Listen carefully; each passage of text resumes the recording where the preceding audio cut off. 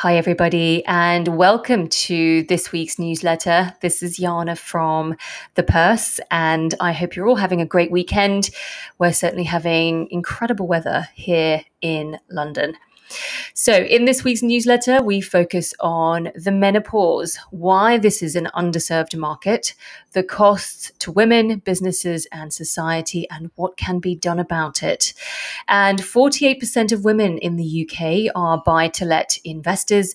We highlight some key stats and explain what buy to let investing is. You can review the news in brief so you stay on top of global financial, economic, and investing trends.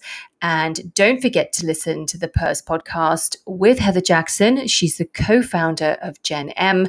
We talk about the menopause, how big the market is, why it is an underserved market and the associated costs, the opportunity for businesses, and what women can do as they transition to the next phase of their life.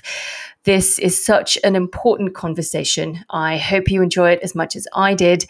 Stay safe, everyone. Look after yourselves, and I look forward to catching up with you all again next week. Bye for now.